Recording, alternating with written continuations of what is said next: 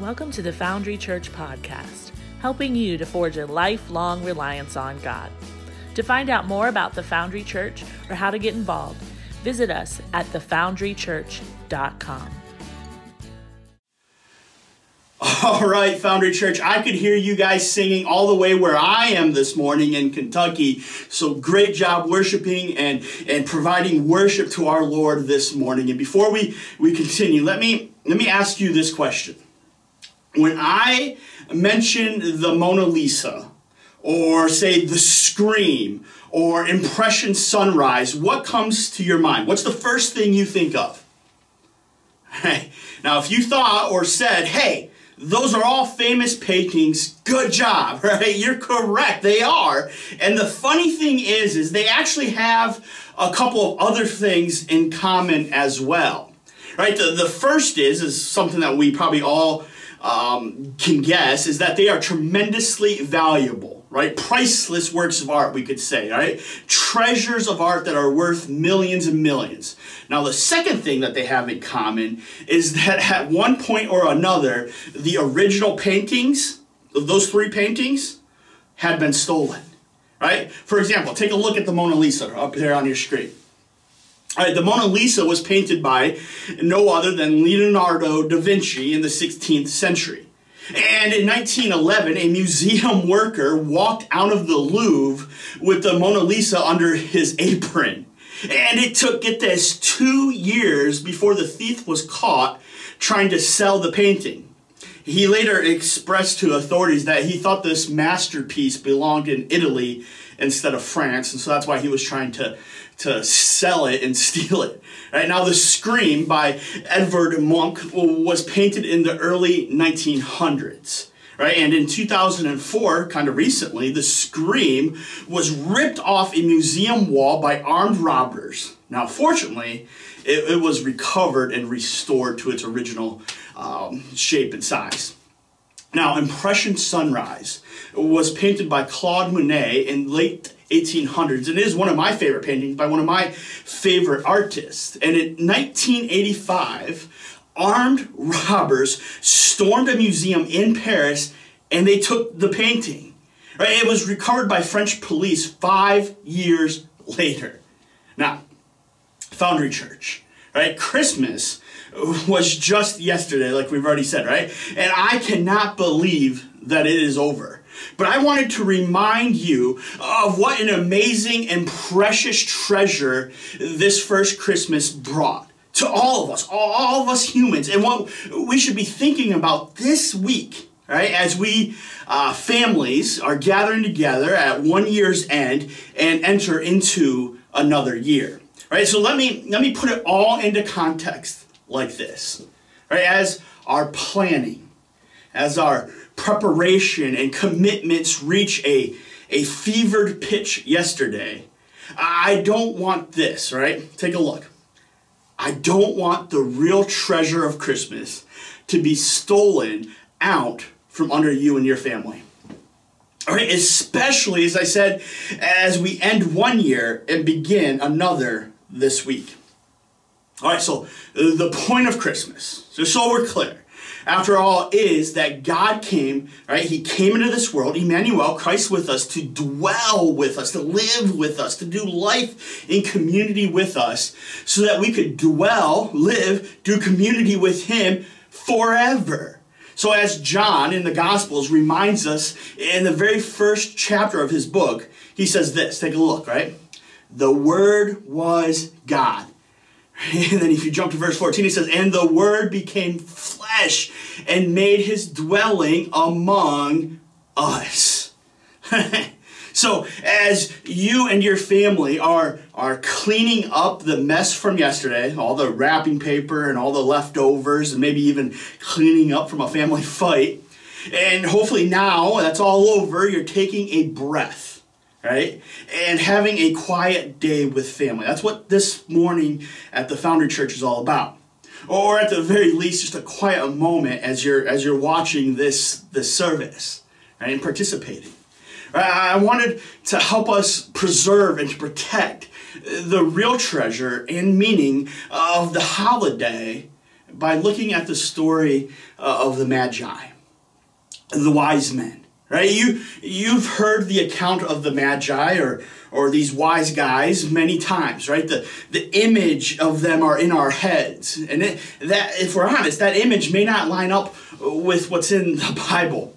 In fact, I bet many of you are thinking of three guys standing around the manger with a camel in the background, right? You might be looking at one set in your living room, nativity scene right now, of three guys with big beards and a camel for whatever reason. Now, if that's what you're looking at, I got news for you, right? We don't know how many of them there were. Right? We don't know if they had long beards, and they definitely were not at the stable in Bethlehem, so I'm sorry to burst any bubbles that are out there. So this morning, let's get the actual picture that the Bible paints. Right? If you have your Bible with you, or whoever is in the middle of the couch, because you're in the middle, you got to open it up to Matthew chapter 2. And one of you, go ahead and hit pause and read out the verses. Right? So Matthew chapter 2, verses 1 through 12. Hit the pause button and read that together as a family this morning.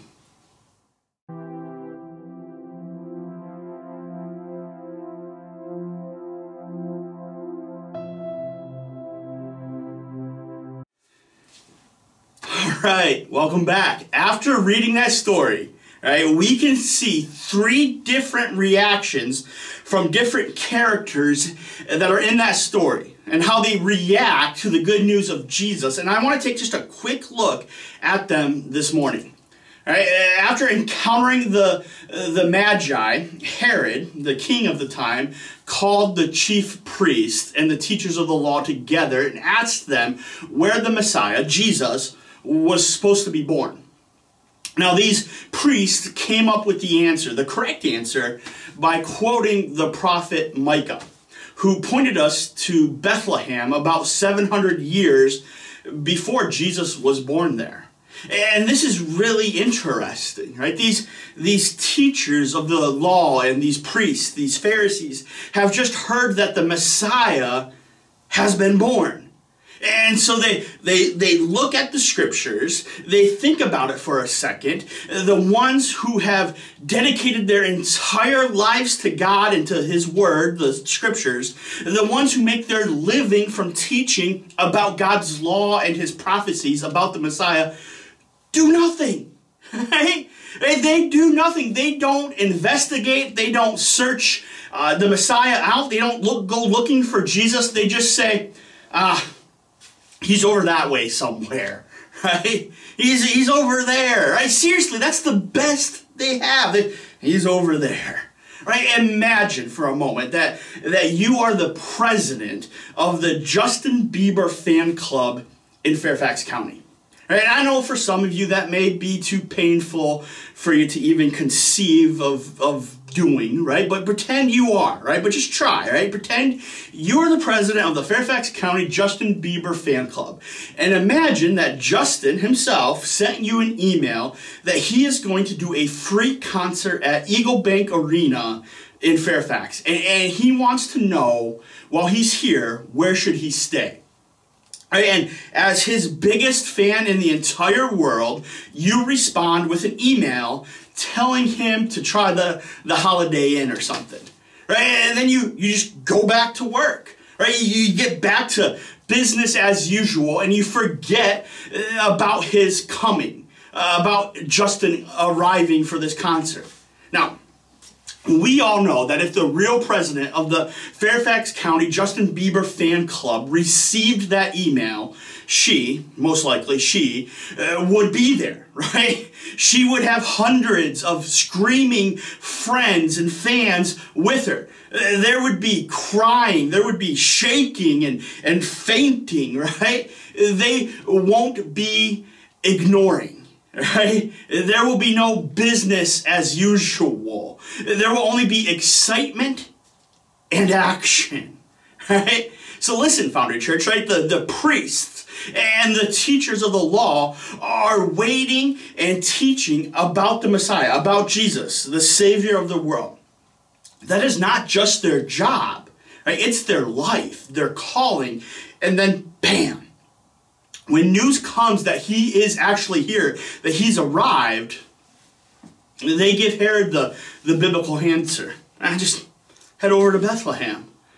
But they don't do anything else about it, right? He's an idiot, right? They're dummies, right? Hey, from what I can gather about the Pharisees and these religious leaders, right, I think they were excited about the fact that they were able to search and study and give the correct answer to the king. That's what they were excited about. But it seems like they didn't really care about the Messiah, about Jesus himself, the one they knew so much about. Right? So look at it like this there.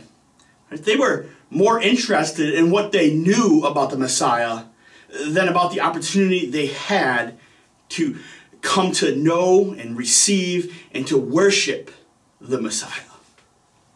Think about that, right? And I don't want you to get me wrong here, right? Yes, it's important to learn about God. It is essential to study his word and his commandments, right? But don't make the mistake the teachers and the priests and these Pharisees made, where they put knowing about God above knowing God. Listen, right? Jesus didn't say, I know my sheep and my sheep know about me. Right? He said, look on your screen, I know my sheep and my sheep know me. All right, Founder kids, real quick. All right, Founder kids who are watching with your parents, I want you to read that out loud, that verse, really loud so I can hear you all the way over here in Kentucky. Go ahead and do it.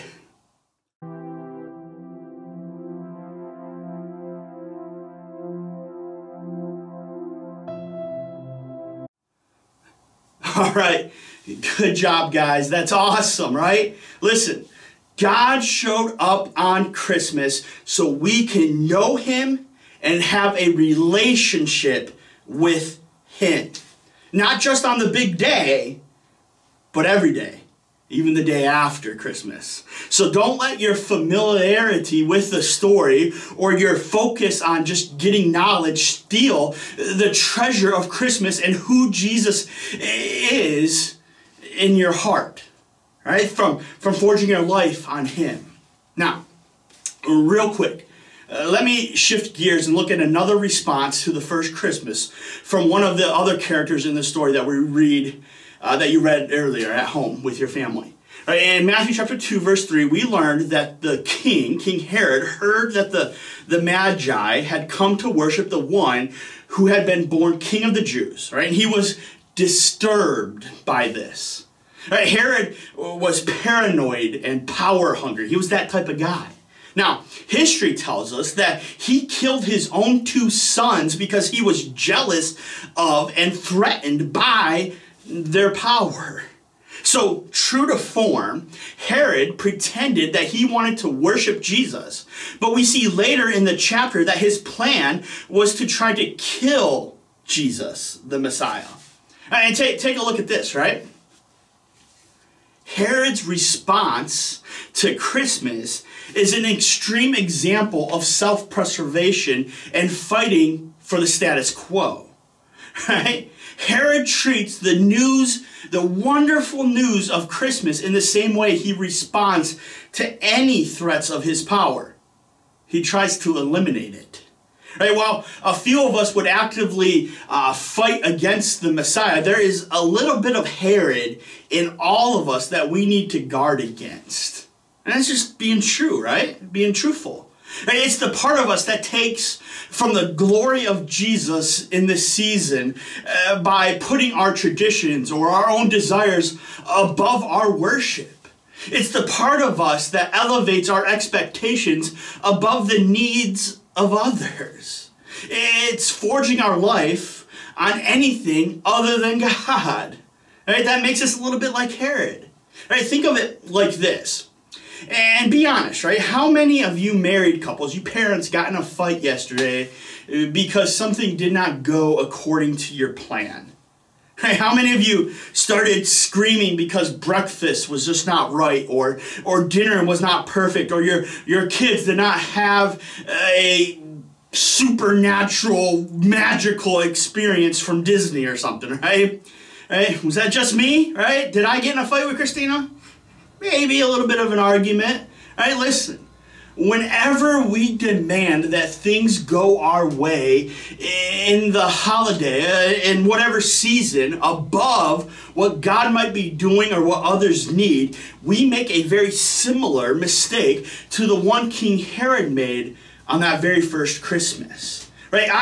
I love Christmas traditions, but we all need to allow God to adjust our plans however He would like. Right? Take a look at this, right? Part of worship is allowing God to have His way, even when it collides with our preferences or expectations. Right? Herod, this king, was so concerned with keeping control that he not only missed the greatest blessings in history, but he fought directly against it. Again, what a dummy, right? Now finally, real quick, right, we take a look at the Magi themselves, right, in this story. Right, despite what many of us sing every year, like we three kings of, right, you'll notice that the Magi were not kings, actually. One of my favorite commentaries, the Expositor's Bible Commentary, tells us that in later centuries, down to even the New Testament times, the term Magi loosely covered a wide variety of men that were just simply interested in dreams or astrology or magic or books that thought to contain mysterious references to the future and things like that. So instead of kings, more likely they were scholars, professors, and astrologers who had some working knowledge of and belief, a little bit, in the actual Hebrew scriptures. Right? Perhaps they were men who were connected with the Hebrews who were deported to or lived in the East somewhere. And the tradition that they were three of them probably comes from the fact that there were three gifts given to Jesus. But it's possible that each gift came from a number of magi that were traveling together, or from, one university, if they had those back then. We don't know where they came from, except that it was just from the east. And so perhaps it was as far away as Babylon. Right? We don't know what the star was that they followed. Some suggest that it could have been a sign in the heavens, like the conjunction of Jupiter and Saturn that took place around 7 BC. Some think that it was just a comet or a supernova of some sort. Others believe that it was just purely supernatural. It was a purely supernatural event, like the pillar of fire or the cloud that led the Israelites through the desert during the Exodus. Right? The most amazing thing about the Magi is that in this short account, in this short story, in the book of Matthew, these non-Jewish foreigners with questionable religious practices who were just gazing at the stars were the only ones who responded appropriately to Jesus' birth. And so it serves as a very stark reminder for those of us who are in the church and consider ourselves to be followers of Jesus, or forging our life on Him, to ask ourselves this question. Are we like the Magi, focusing on our worship, adoration, and gifts for the King? Or are we so familiar with the story that our wonder has been lost or even sacrificed or stolen? Right? That is what it's all boiling down to. This whole Sunday at home, worship at home. Well, we might expect those outside of the Christian faith to miss the real meaning of Christmas, and we can't be mad at them when they do that, right? Will we, though, make certain our hearts stay focused on what this season truly means? What we just experienced the last few days truly means. Right? When the Magi saw the child with his mother, they bowed down, it says, and they worshipped Him. And then they opened up their treasures and they presented Him with gifts of gold, frankincense, and myrrh. Now, we know nothing else about the Magi. Right? But take a look, right? But we do know that in light of what God had done, right, and Emmanuel, Christ with us, God coming into this world, in light of what God had done, their response is the only one that makes sense. It's the only one that makes sense, right? If you want to guard the meaning and the wonder of Christmas, not just on Christmas Day, but for all of the year, I suggest that you start with worship. You start with worship, right? That should be our complete focus for a new year. Not just for ourselves, but for our families as well. Right? There is nothing that centers our hearts and our minds and our strength and our souls on what really matters like worshiping God. Right? Take a look at this. Right? We don't worship God because He's in need of it. We worship God because we are in need of it. Right? Giving Him praises that He's due reminds us of who He really is. Our worship fuels and feeds our gratitude. Our worship brings us back to the grandeur, the grace, and the greatness of God. Right? When we worship, we experience a deeper connection with God, and we forge all that we need, all that we are on Him. Right? We can plainly see that the teachers of the law, the Pharisees, right, should have known better. Right? They knew about God, but they didn't seek to know Him personally. Right? We can easily tell that Herod chose the wrong thing. It's ironic that as Herod tried to prop up his greatness, he chose the lesser thing. Right? His own power could never match the power of God.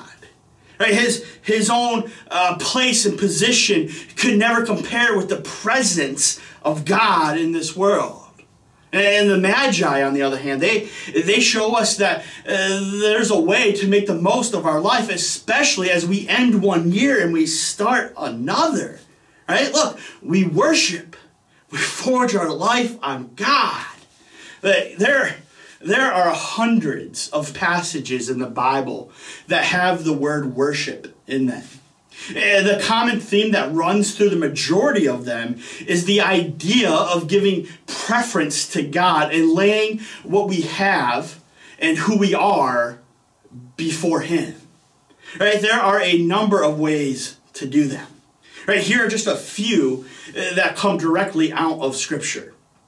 In the Bible, people, they worship as they're forging their life on God. They worship God by bowing, by laying face down in prayer, by lifting hands and clapping and serving in the church and serving the community, by making sacrifices people worship, by trembling in fear of the great and mighty God, right? By singing joyfully and thanking God and giving gratitude to God. People worship in Scripture by giving, by kneeling, by shouting and singing in gladness and confessing their sins to one another and to God, by exalting and dancing and responding in spirit and in truth. That's listening to what God is telling us to do and then doing it. It's listening through His Word or through a local church like the Foundry or through His Spirit that is alive and active within us as we forge our life on God. Listen, the Magi worshipped through their gifts and offerings. The shepherds that we've talked about a couple weeks ago, they worshipped through proclaiming the good news. The angels worshipped through song. And Mary, the mother of Jesus, worshiped by just pondering and meditating on all the events that were happening. She just put them in her heart and she thought about them and looked to the glory of God. Right? If we do anything in response to Jesus, Emmanuel, let's remember what God has done and give God His due. He is worthy of worship. Right? The Magi, the wise men, worshipped the king. It was not because they were supposed to or because he required it, but because their hearts demanded it of them. And that's where we are. Right? The Magi, they encountered the Word who became flesh, God with us, and they were never the same again. All the more as this year draws to a close, let's seek God and give him the worship and the praise that he rightly deserves. Right? May he meet you in your gift, and may you find him like all the wise men do. And so what we're going to do right now is we want you to finish out this video. It's going to end here in just a second. And what we want you to do is we want you parents to take an opportunity to lead your family in communion. All right? Grab some juice and wine or crackers and bread. And remember that the juice represents Jesus' shed blood for us. That this baby who came grew up and paid a penalty that we could not pay by going to the cross for us. That the bread represents his broken body for us. And we want you to lead your family in communion. And then we want you to take a moment today, and we want you just to sit down. And we want everybody in the family to think of a way that you can continue to worship as a family this coming year. In addition to coming to the Foundry each Sunday and worshiping as a local church, right, as a community, which we're commanded to do in Scripture, how are you and your family going to worship? Maybe it's keeping a list of gratitude. So every night at dinner or once a week, right, you write down the things you're thankful for, right? And you just write them down. And you thank God for them. Maybe it's having a family devotional where you study his word every night or once a week even, or however it works for you. Maybe it's once a month you guys are going to go serve together in some way. You're going to go work at the food pantry here at the Foundry, or you're going to go to another community organization like Assist Pregnancy Center or the Capital Area Food Bank, and you're just going to serve. You're going to go help your neighbor who's a shut-in and bring them food and dinner once a month or whatever it is. I want you to be creative, and we want to help you. We have books that are family devotionals that you can do once a week or every night.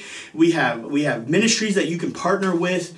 We want you to figure that out, and we want you to do it this year as you are forging your life on God. All right, so take communion. Remember that Jesus came into this world for us. All right? Celebrate that. Remember that. And then figure out how you're going to worship together this year as a family. In addition to what we do at the Foundry, how are you going to worship? All right, we'll see you next week here at the Foundry Church.